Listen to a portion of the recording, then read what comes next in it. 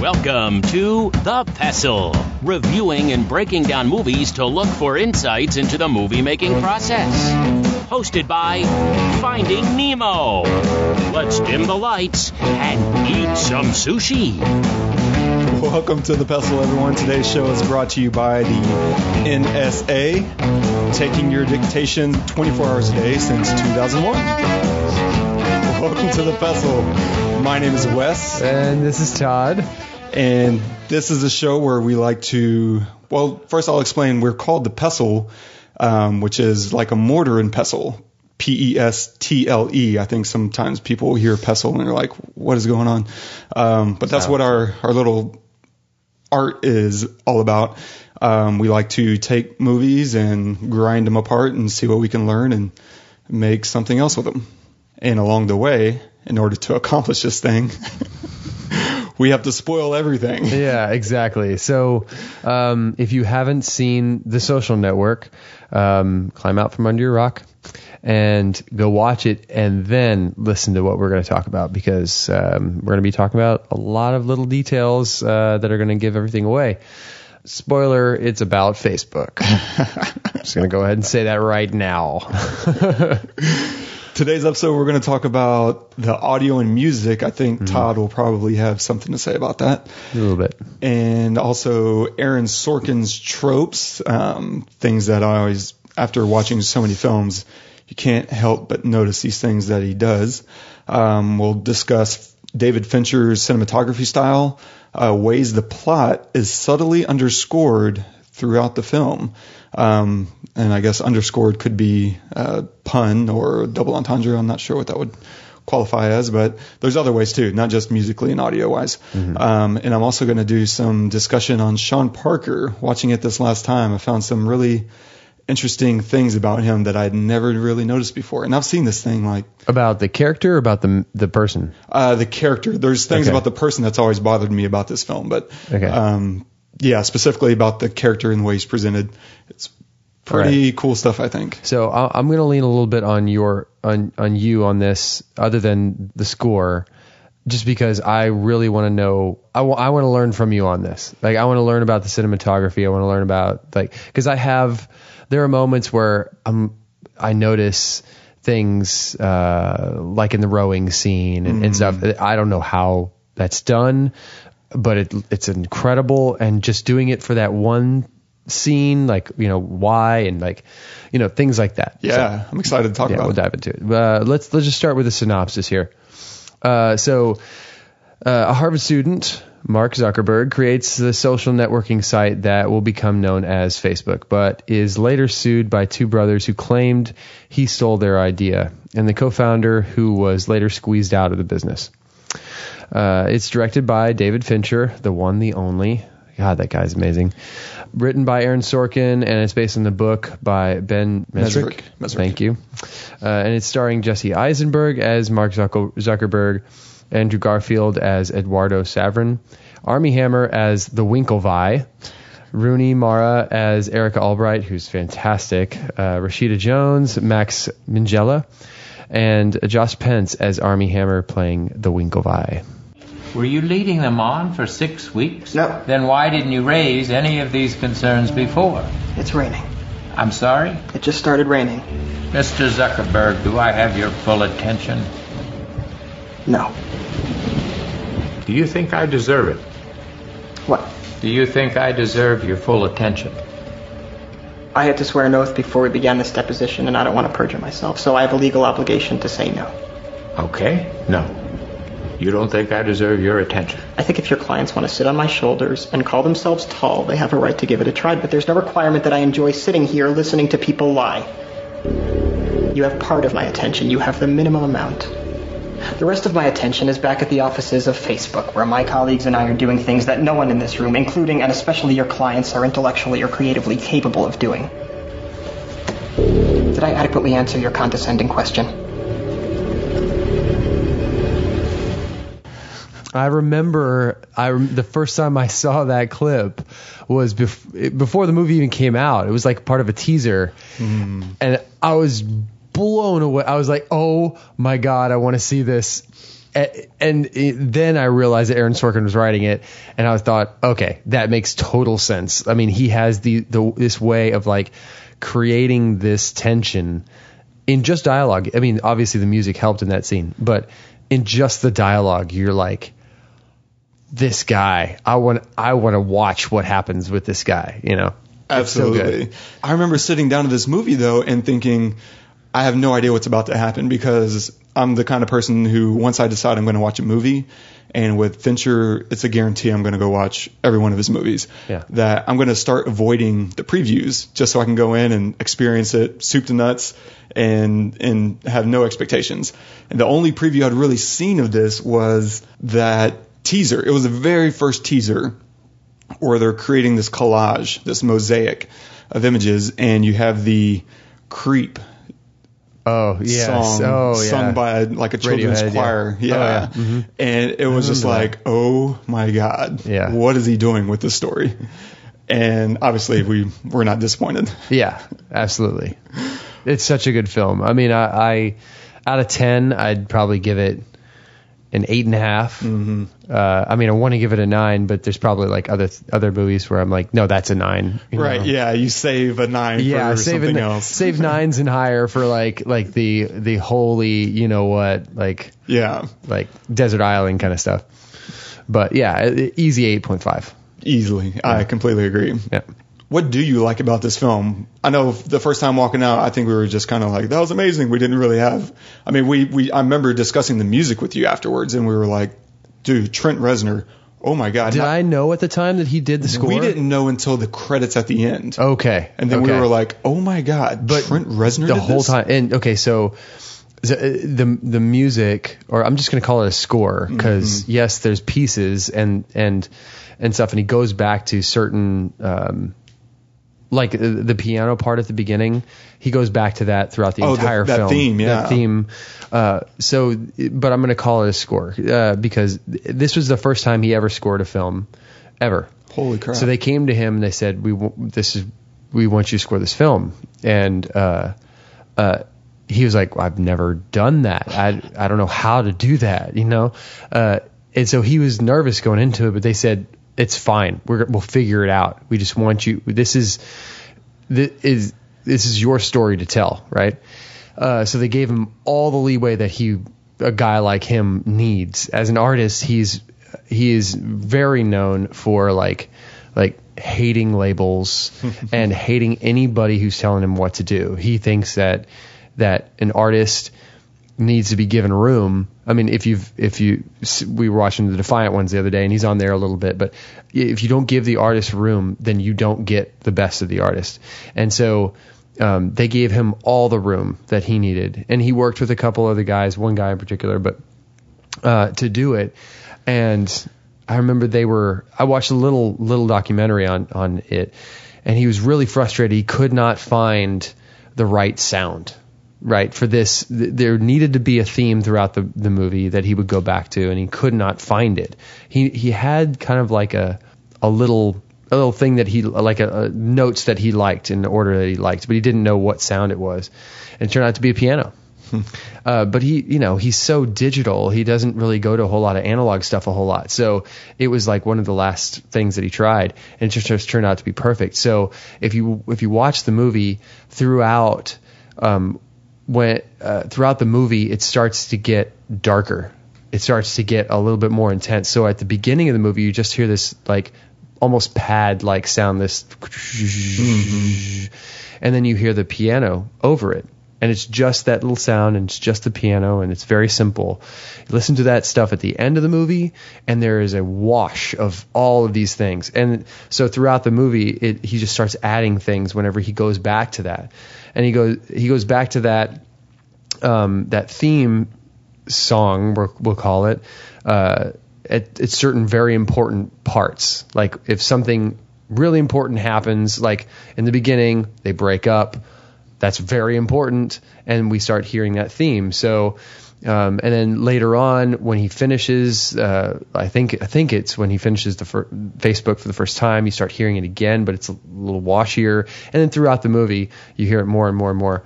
But he really wanted to be, like you were talking about earlier, he wanted to be understated. Mm-hmm. He wanted it to be very.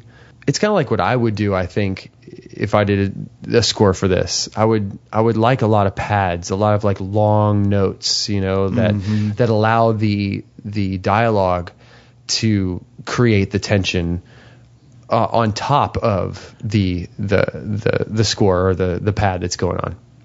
Absolutely. And he anyway, so it was a lot of trial and error, he said, and it was really probably the hardest thing he'd ever done, but it's also one of the most fulfilling things he ever done, because he's a very visual guy too, and so being able to create something that brought an already like beautiful thing visually to life even more was like, it just meant a whole lot to him. It's just a really great story of a guy who's never done something before and then just knocks it out of the park the very first time. And now he's just doing it over and over again. Yeah, and he's done other things.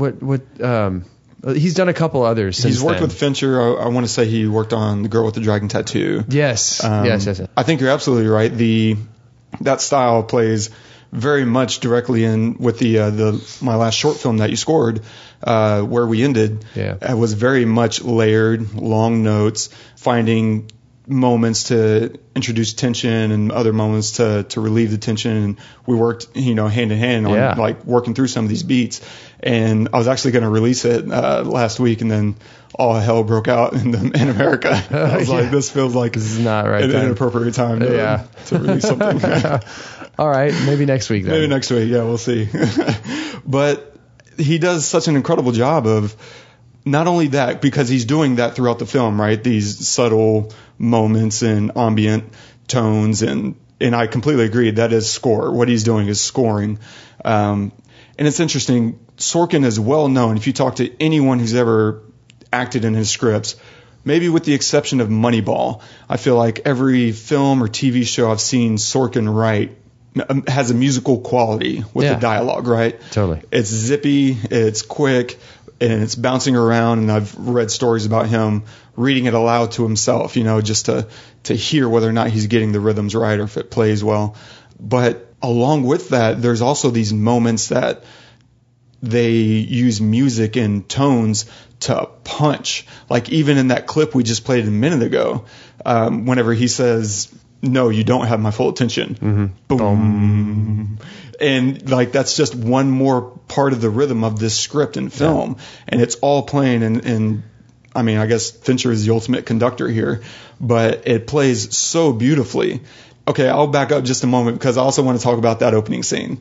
Okay. And what I love, and he does this, I think, a couple times throughout the film and throughout his projects, it's really well known, that opening scene in the bar with Erica and Mark sitting and talking.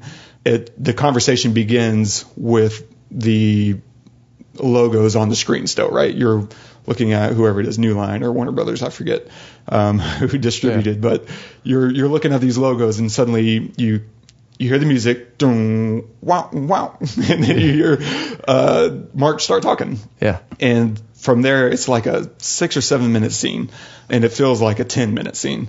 But from the very opening, like, I love that they start as late as possible, right? That's a script, a filmmaker's, a writer's hardcore truth, it should be anyway, is start as late as possible, dive right in. And as part of that, they ended up doing this scene like 99 times on the day of the shoot.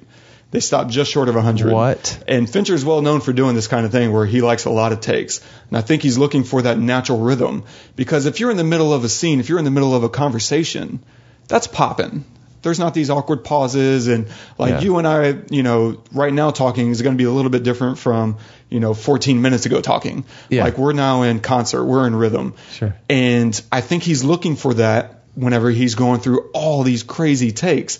But also a part of that, what he does, this is all in the behind the scenes. Like you can see this on the Blu-ray, and I'll look for this stuff on YouTube and post it in the links at thepesselpodcast.com/the social network.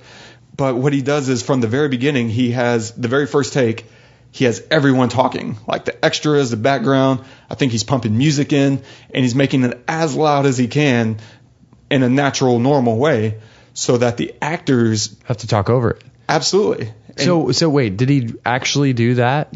Yes, but just for that first 1 or 2 takes. And then he has everyone shut the hell up. But now they know vocally how loud should I be talking. Oh, so that in post you go to insert all that dialogue, and it still plays. It doesn't feel like they're whispering to each other in a crowded bar. Yeah. Okay. Because that usually bothers me, honestly. So it's very similar to like the bar scene later on when he's talking to Justin Timberlake or whatever his name is, Sean Parker, and they're yelling. Okay, I remember the behind the scenes about that. Yeah. Okay. And so, I mean, it's a really smart, filmmaking technique because it's kind of like, I think, what are those groups called? The barbershop quartets, right? Oh, yeah. They have their little harmonica or whatever, their pitch pipe, and they play that, they get their tune, and then they sing their song. You're doing the exact same thing here with actors. You're allowing them to get their tune and their pitch, and now they can play their song. And especially with a Sorkin film, like you want all of that to be right from the get-go so that you can maintain that consistency. And so one of the things that amateurs or beginners kind of get wrong, or at least exhaustively poor choices, is going back to you start as late as possible. That means. So can you explain? Yeah, explain that. Yeah, that means that we don't need to see your character waking up and hitting his alarm clock, getting a tour through his bedroom, and seeing how he starts his day. Bump that. Where does the story really begin?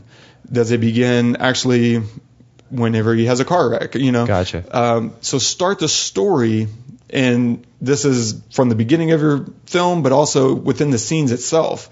Just because your character has had a long day or whatever, we don't need to see him sighing at his car walking into the house. Just cut to the kitchen where he's having the important conversation with his wife. And Sorkin is, he's just a master of his craft.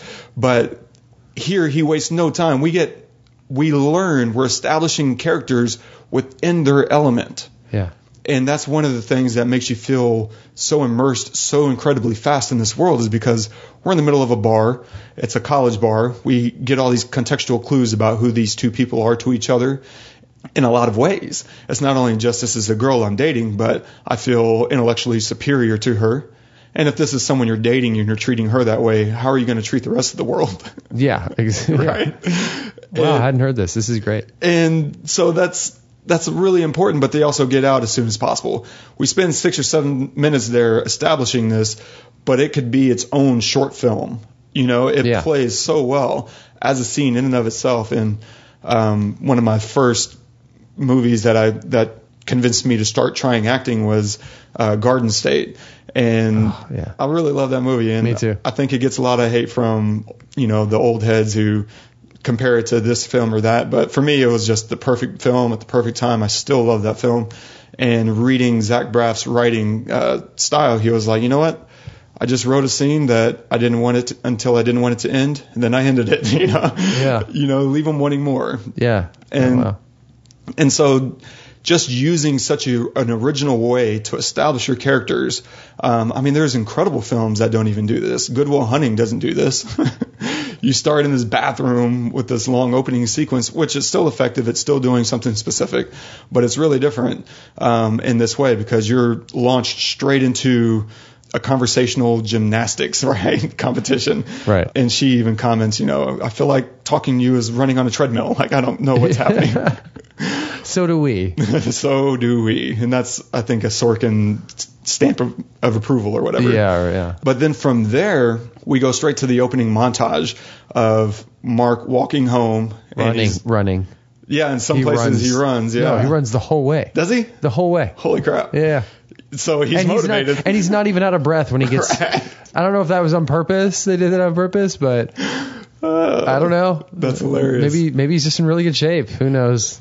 And so he runs home, and we're seeing him this whole time, and we can just feel a little bit, more intensity, it's a very mellow tune that we're hearing at that moment, but we're just now getting to the title sequence, which launches us into that first montage.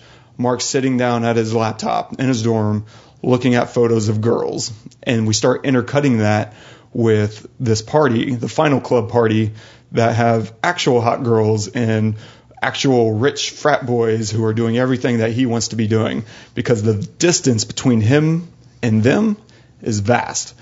Where he is versus where he wants to be, because he can't join them. He brings them down with technology. This is the one tool, at his disposal. And I don't know, I think maybe this is Sorkin's view of the world, and he's symbolizing a changing of the guard, because at this point, those are the kids you want to hang with. But by the end of the film, or even 30 minutes into it, Mark is that guy that everyone wants to hang around with now. And I think it's also summarizing the internet, right? Foreshadowing the virality effect whenever he launches Face Smash. And also maybe hinting at the idea of privacy is no more, especially the privacy of partying. Just watching the party go on with that, and you're kind of merging these two concepts together. I love also, just interject, the way that Fincher, when you cut to all the party shots, they're all in slow motion.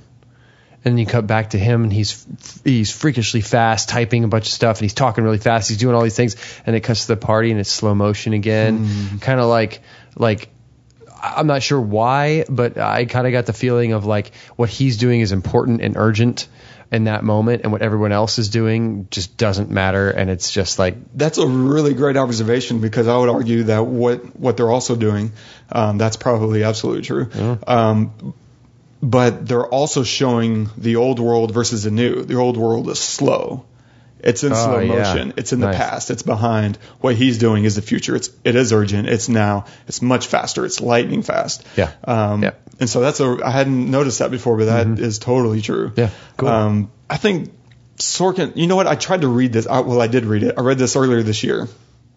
And for me, it was a really slow read, because there's such a heavy amount of locations, that on the page, you're constantly reading slug lines, these moments in the script that tell you interior, exterior, where you are, when you are there, maybe any. Oh, it's got to be tough to read that, dude, because there's so much cutting that I was just like, this is a really tough read, but it just shows also that he's such a master of his craft. Yeah, because it edits absolutely beautifully. Yeah.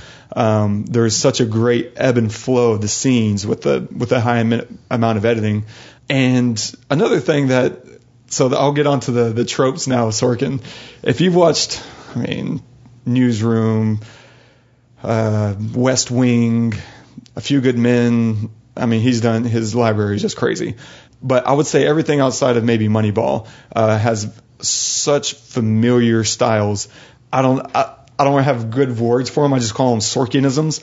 Like, he likes to do these things that make the one character look stupid while another character looks brilliant. It's like these little stupid setups.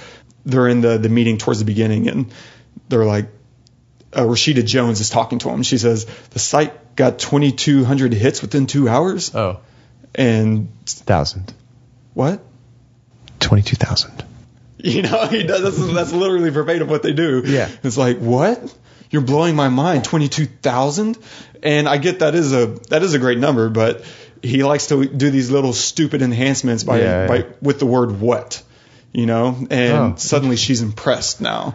Whereas, and we should be impressed. And that's fine. I guess I've seen it so many times I roll my eyes when I see it. Because he's doing this thing, and he does it a lot, where most of the time, and it's probably not an absolute rule, but a lot of the time he's using this technique to impress a girl with your wit and intelligence. Like, normally the character is going to be a guy talking to a girl, and it happens between guys too, but it's always a certain smugness, because you have this kind of idiot and deaf people setups, right? That's setting you up for this mic drop moment where someone early in the scene will reference like this quandary or this question.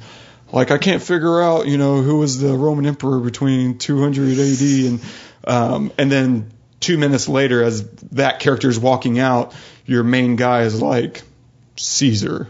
What? Julius Caesar was the emperor or whatever, you know. It's pretty good. You should be a writer. It's so annoying. It's like, come on, man.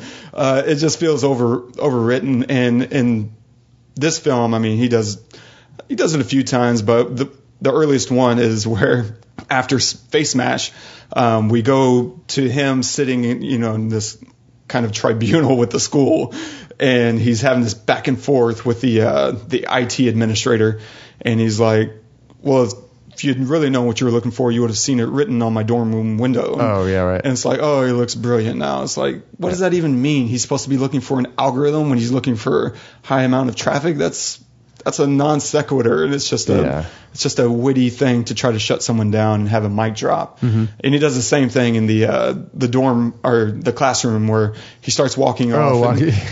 Better men than you have tried and failed, Zuckerberg. Yeah, and then he gives him the answer. Right. Two quantum bits, two. No, keep going. I forget. Okay. All right.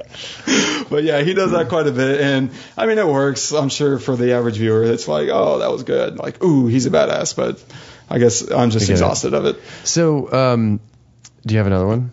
Not in terms of those, but there is something that I picked up on this last time. Oh, okay. It made me still respect, with all the weight in the world, of what Aaron Sorkin is capable of. I haven't read the book. I think it's called The Accidental Billionaire. Ben Mesrick, who I've listened to several interviews, he's a really talented writer from what I gather.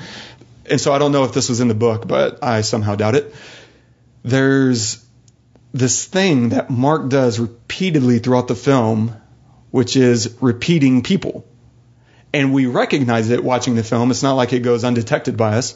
We hear him say, you would do that for me, right? Erica says that in the opening scene whenever he makes this, really condescending comment, like, besides, you should be more kind to me because I'm going to introduce you to people that you wouldn't ordinarily get to meet.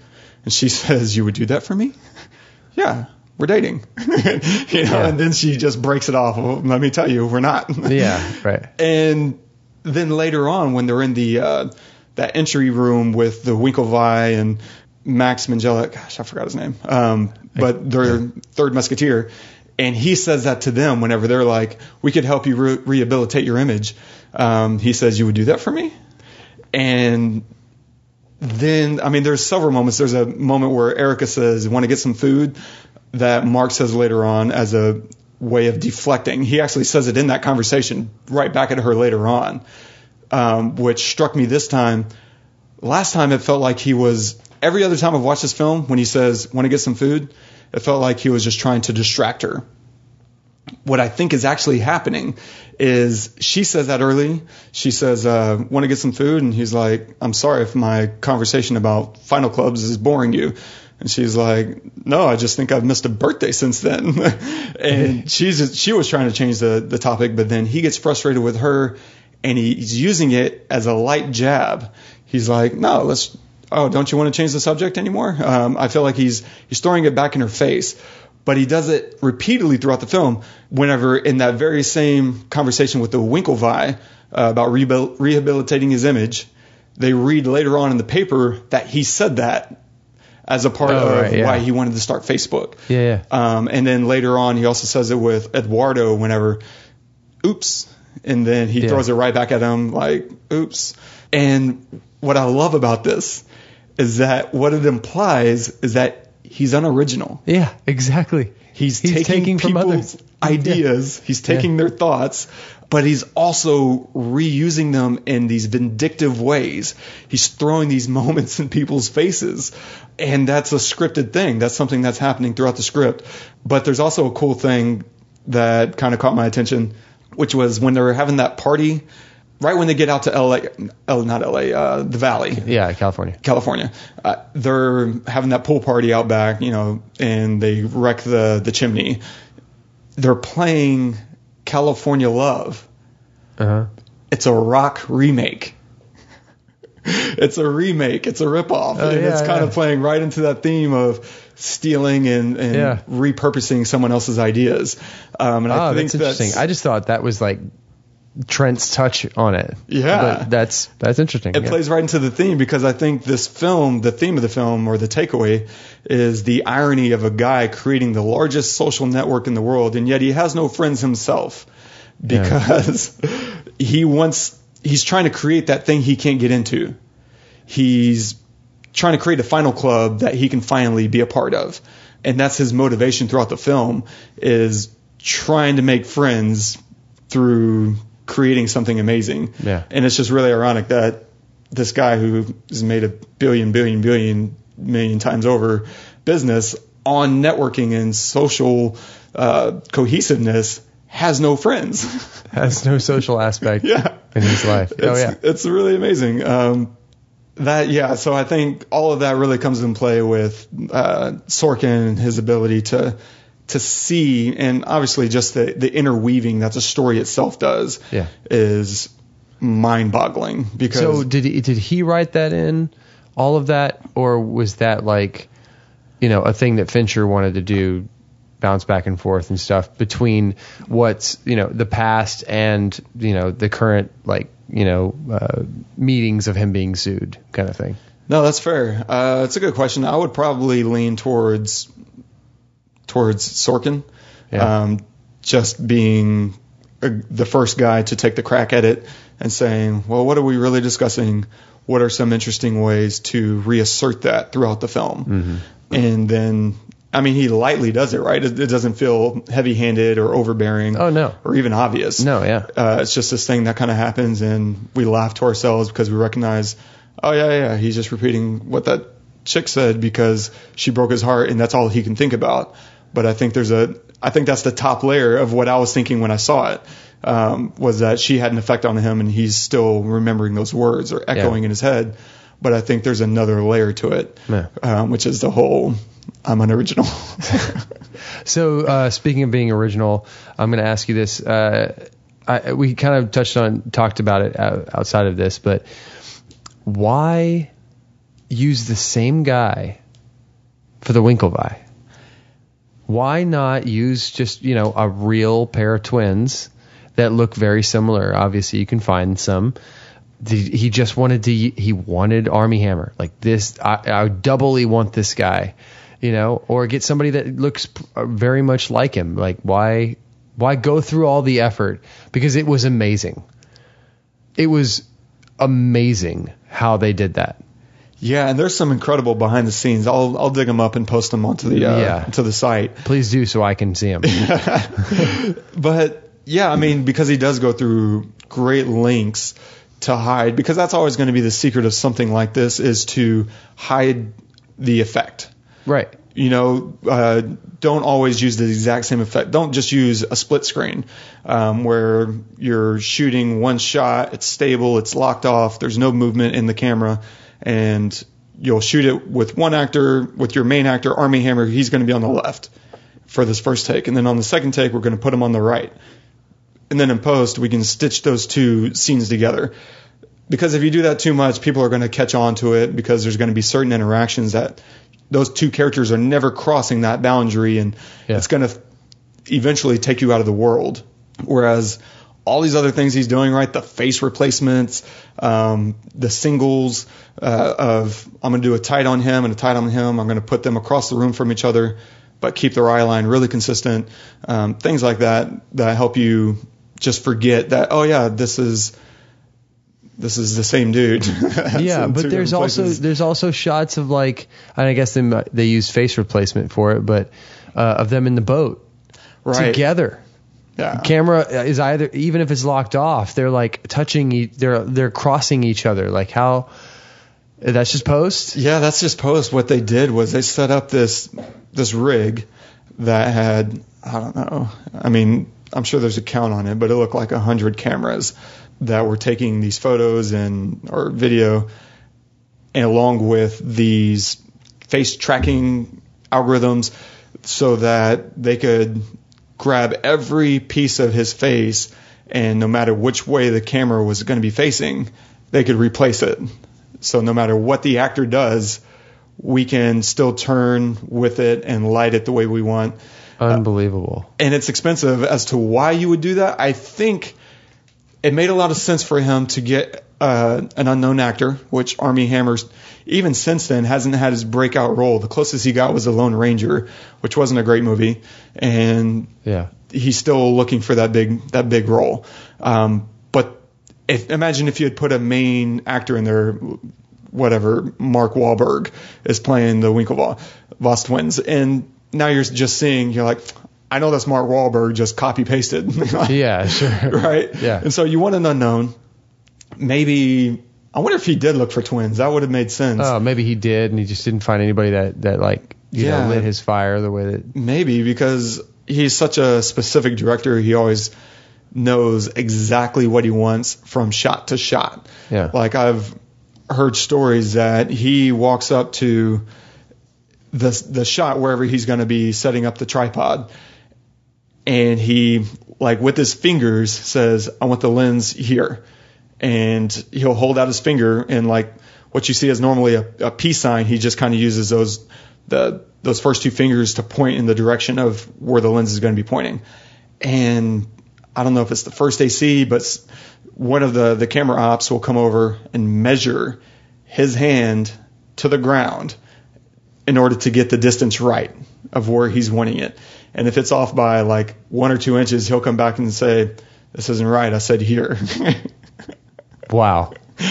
Okay. Because he knows specifically what he wants to get on camera, and that's a level of craftsmanship I will never get to. Yeah, maybe I don't want to. I don't know, because that's well. I think there's good and bad about it, right? I mean, I think that the bad comes if you're so like into the detail that you lose the story, right?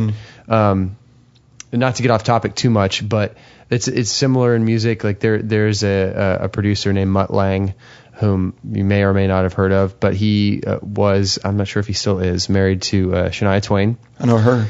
Yeah, I'm sure you do. But he was a really great producer, but notorious for that kind of thing.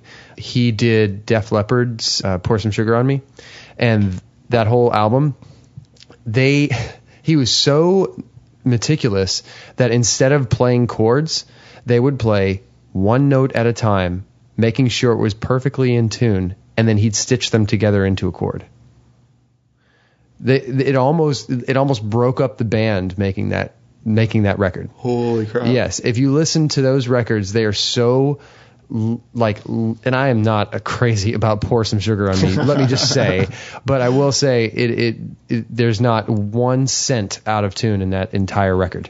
So you brought up Shania, which this will be the last thing. We'll get back on topic, but we got to talk about Shania. We do, because actually I read like 1 or 2 weeks ago. I didn't realize this at the time, but when she released that huge album in the late 90s, like 98, 99, whatever, right. Apparently she released like 2 or 3 versions of it. The country version, the pop version, and then like a Bollywood version. Oh, yeah. Holy crap. Like that's meticulous and foresight and brilliant. That was Mutt Lange. Was it really? Absolutely. Holy cow. Yeah. I mean, she might have like said, yeah, let's do that. But I guarantee you that idea came from him.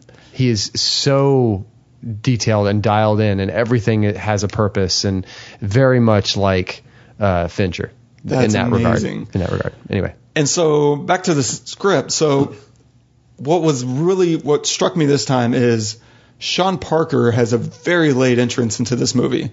We're literally about halfway through. I would imagine it is literally halfway through, because it's a 2-hour runtime. He comes in 57 minutes in, and I would account for another like 5 minutes of credits. So I would be willing to bet he's almost exactly halfway through this film whenever he enters. And it's crazy because he's a core character. And we have this moment, right, where he's waking up after sleeping with his girl.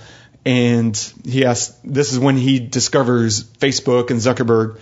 And that moment, whenever he finds Zuckerberg, there's this light push in. And I'll talk about the cinematography here in a little bit. But I thought that was really cool because Fincher is very judicious in his use of movement. Maybe to a fault. I don't know. But he's very specific. I'll jump forward a little bit in time whenever the first time he actually gets to meet Mark during the quote unquote Shawnathon is really great, because if you watch the framing and composition of that scene, you can see who's connecting Mark and Sean and who isn't, Eduardo and everyone else, right? Because Eduardo's kind of on his own island. He's not buying into it. And they compose him on his own island. Like when we cut to him, he's usually by himself, and then we have the other three in their own shot. And what's really fascinating, I don't think I ever noticed this before, was that whenever he has that moment, drop just Facebook. It's cleaner. Eduardo is actually in that shot. Sean is really tall and he's towering and he's in the middle of the frame, right? He's taking up all the space. But Eduardo is low and on the very edge of the frame, slightly out of focus. And I think that's a little bit of foreshadowing that Eduardo is the trout and Mark is the 3,000-pound marlin. Yeah. For Sean. Yeah, exactly. Because they're having their own conversation about, we want to be the marlin, not the trout. But Sean was actually having his own conversation about, I'm targeting the marlin here. Yeah. Not the trout. And then later on, when we get to the Silicon Valley house, when Eduardo arrives, this is a super telling moment when Sean sets those two cocktails down. He sets them down on a laptop. And it tells a lot about the way he sees technology. He doesn't respect technology, and he only really sees it as something that supports his vices, his drug habit. Right. By contrast, Eduardo actually contributed to the algorithm for Face Smash. He had his own money, right, that he made based off his ability to predict and use algorithms to tell gas futures or oil futures. So that contrast between these two, one guy is just a kind of a snake oil salesman, because Facebook was founded by two Seans. Sean Parker, yes, gosh, I already forgot the other Sean's name, but there was that's how much they've taken Sean Parker through this movie as the guy, right? Whenever he meets the girl and she's like, Sean Parker invented Napster, right? And she's like, not you. And he's like, no, I am Sean Parker. Pleased to meet you. Sean Fanning was the actual, I think him and his brother did a lot of the actual coding. Right. But I don't really know all their history, but I know that it's a little false to say that Sean is just the founder of Napster. Like, right. Yeah. There's another Sean behind that maybe is even more significant. And I think that's just interesting that it's taking place in a film about stealing originality and creativity and passing it off as your own. And so my favorite scene is probably when they get to the club, right? We talked about that earlier, where it's really loud. Oh, yeah. And that mix is really incredible too, right? It's like amazing. It's like and they talk about this in the behind the scenes, but it's like you're straining to hear what they're saying. You can hear every single word, but it's just on the edge. Yeah. Of being able to make it out. Yeah. And I love that. And what's cool about this scene too is they're basically discussing Eduardo's irrelevance. Or I mean, they literally are at one point, and that he's holding Mark back. This is the scene where Sean reveals himself as the villain. He is the villain. He's our bad guy. And they do this in I think they're indicating this in a lot of different ways, because there's really no main bad guy in this film. It's just Mark going through all these court cases and replaying the past and figuring out how did everything get to be the way it is right now. But in this scene, in this club scene, the light is changing colors. It's hiding everyone's true color. Like you're constantly seeing these neon lights, and it's also lit from underneath. And it's not hard lighting, yeah, but it's lit from underneath, and that lighting is usually reserved for monsters. Mm-hmm. That's monster lighting. It's scary, like whenever you're sitting around the campfire as a kid, you put the flashlight under your chin, right? And suddenly you have these scary shadows crawling across your face. And they're not doing it hardcore, but they're doing it. And it's inserting these ideas. And it's also interesting because a club is a place where people pretend to be someone else in order to charm and seduce you to get what they want. That's the nature of a club. Yeah. That's what people are there to do. The only reason you go to a club. Right. Yeah. And at this moment, for Mark, it represents a very significant move closer to that opening montage. The gap with the party and the hot women. Now all of a sudden he's partying, and he's got these Victoria's Secret models hanging around. And he's starting to feel a little bit more included, and he still has this very light tether to the idea of Erica. And it's almost like you could feel Sean snip it. He just kind of cuts it, and it's like, no, okay, maybe there's something else. And so Sean reveals himself as the villain. And I'll cut to the cinematography. So throughout the film, there's a lot of slow, steady movements, a lot of locked off shots. And that's just kind of the way Fincher shoots.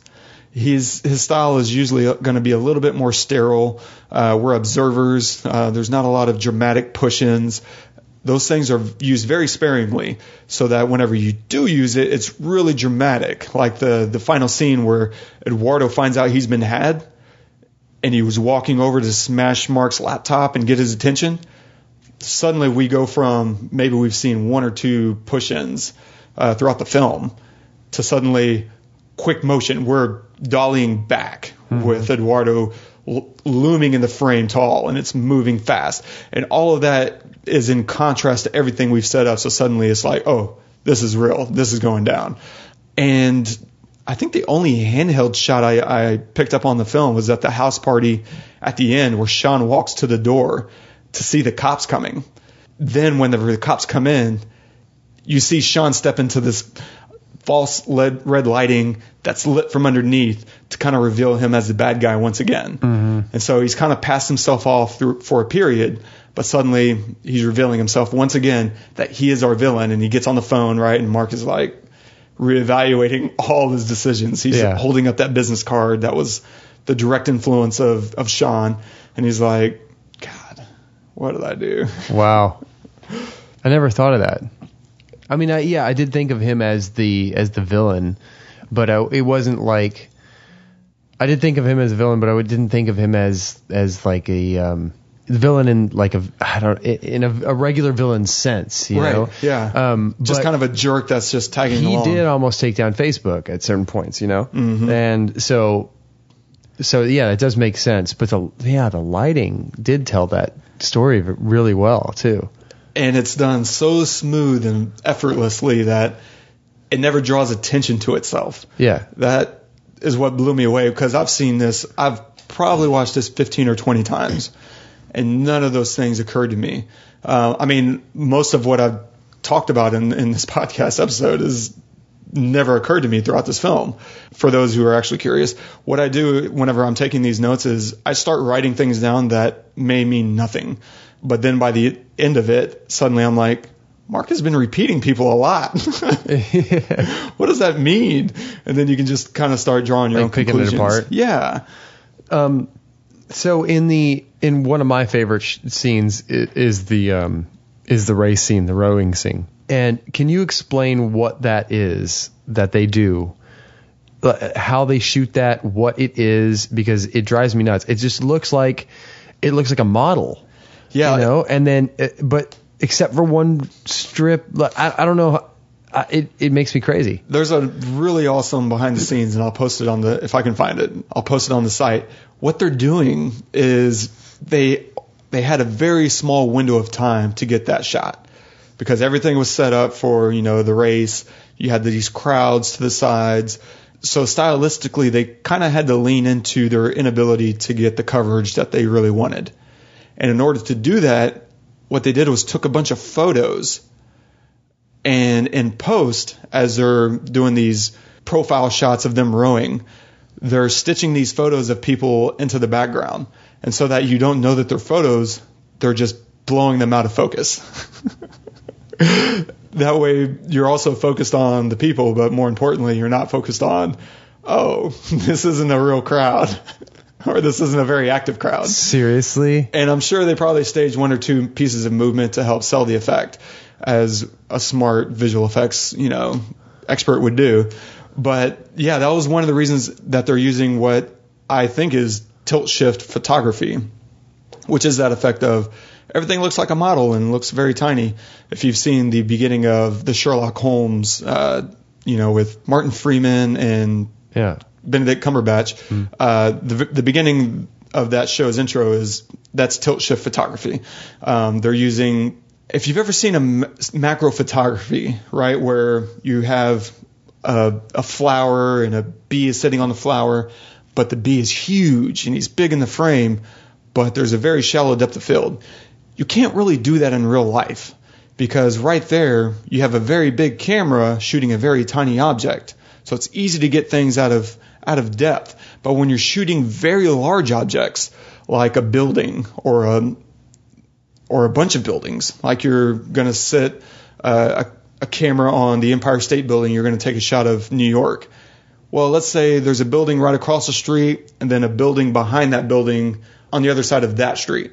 Well, if you get that first building into focus, that second building is going to be in focus too. There's just your lens just isn't big enough to get that focal distance.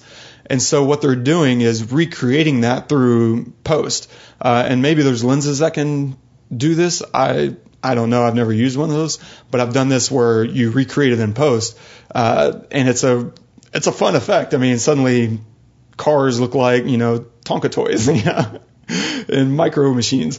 And so it's just a very interesting effect that they decided to use in this moment as a clever disguise of the reality of their shooting conditions. Yeah. Wow. Okay. So there wasn't necessarily a reason for using it in that for that one scene, other than they just. I really don't think so. Okay. I didn't detect any thematic. I mean, maybe you could say that they're just really focused and that the world is drowned away. But I think that would just be like, you got it. We're making stuff up. We're backing our way into an explanation at that point. And the music in that, I love. This film is full of amazing behind the scenes stuff, and I'll post every ounce of it I can. But it was cool listening to Trent talk about the development process of that, because I always forget the name of that. I forget it. I tried to look it up, and I look it up every time, and I forget it every time. It's that Halloween song, that like dance of like the ghouls or something. I don't know. Yeah. I always think of I grew up listening to the trailer for Needful Things from Stephen King way back in the day, because they used that song. It was just huge at the time. We'll post it in the show notes. We'll post that in the show notes. But apparently Fincher was like, do something kind of video game-ish. And Trent came back and apparently was like way too 8-bit. He's like, too much, bro. Bring it back. Video game, digital, 8-bit, I'm in. Done. That's like right up his alley. And so it was just a lot of back and forth. He said out of everything he worked on, that one took the longest to arrive at. And that a lot of the other stuff just clicked right away and it was just fine tuning. But he spent the most time working on that song, which is already written. That has to be frustrating as an artist. Yeah, I mean, to take something like something as old as that musically and make it modern but not too modern, is modern meaning digital, is got to be hard. I mean, it's got to be really hard, But he did it so brilliantly, especially like at the end where you hear all the crackling and the dirtiness, stuff, like just subtle things like that, and in using a little bit more intense instruments instead of just an orchestra, like using guitar in there and using synth pads and stuff in there, and like jigsaw pads and stuff. It was perfect. No, it's a really good point, because that song, you could say, is emulating the film also, because you have this old song, this really, really old song. I don't know how old. I would imagine a couple 100 years, but it's being repurposed in a new digital way. And much like the theme of this film, taking the idea, the old idea of Final Clubs and turning it into Facebook, it's being emulated in a way that's hurting these guys, because they lose this race. They lose depending on how you look at it, they lost the race with Facebook, with their own Harvard Connect or whatever. And that's also their way. They're in Harvard, but their legacies, right? Their fathers went to Harvard. They have old money. And so in in a lot of ways, that song is, symptomatic of everything they're going through right now. And Mark even says it at a certain point. He's like, the Winklevi are just used to winning, and they're not used to losing. Yeah, exactly. So whose side do you take? Ooh, I am on Eduardo's. I hate credit thieves, man. That's a very big point. I hate lies in general. Like, lies are extraordinarily offensive to me, and credit thieving is just another version of a lie. And I think sometimes people do it inadvertently, and that's okay. I think that happens. But I usually try to bend over backwards to give people credit when I can. I'm not going to say I've been like angel perfect my whole life, but I make it a really big point, to try to give credit, for ideas or thoughts or whatever, to be inclusive. But Eduardo knew that he stole that from the Winklevi. Maybe, yeah, I guess. Oh, he did, because he saw the cease and desist letter. He asked him about it. Right. And he got placated. He was like, okay, fine. I believe you. I'm trusting you, my friend, who's telling me otherwise. Well, he said he trusts him because he shouldn't worry about it. Not because he didn't do it. Not because he didn't steal it. He stole it. He stole that idea. And the only reason I say he stole the idea is because he made exactly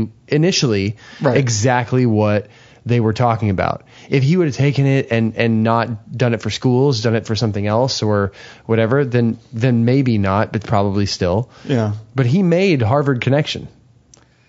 That's fair. He stole it. And so I hate to be on the Winklevi side, and I'm not, because I'm not a Winklevi fan, but they handled it poorly. Like one, should have had him sign an NDA. Two, they should have sued him immediately, and they didn't. Or given him the cease and desist immediately or whatever, but they held off because of Harvard. It's not what Harvard men do, and bull stuff like that. But I feel like they are, more than anybody, they're in the right. I think that's fair. I don't really have a strong argument otherwise. Yeah, I don't know.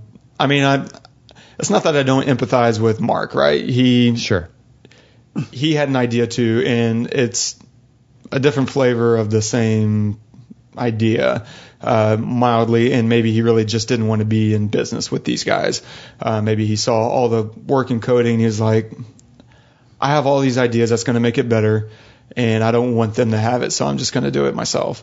Yeah. It's the idea that he strung them along instead of just saying, guys, this isn't working for me, that I think he could have handled that a lot better. But I do have a certain amount of empathy, because there's also nothing new under the sun. They were just creating MySpace and Friendster, these ideas that had already been out there. And so, yeah, I don't know. But him creating it was his like exactly what you were talking about earlier.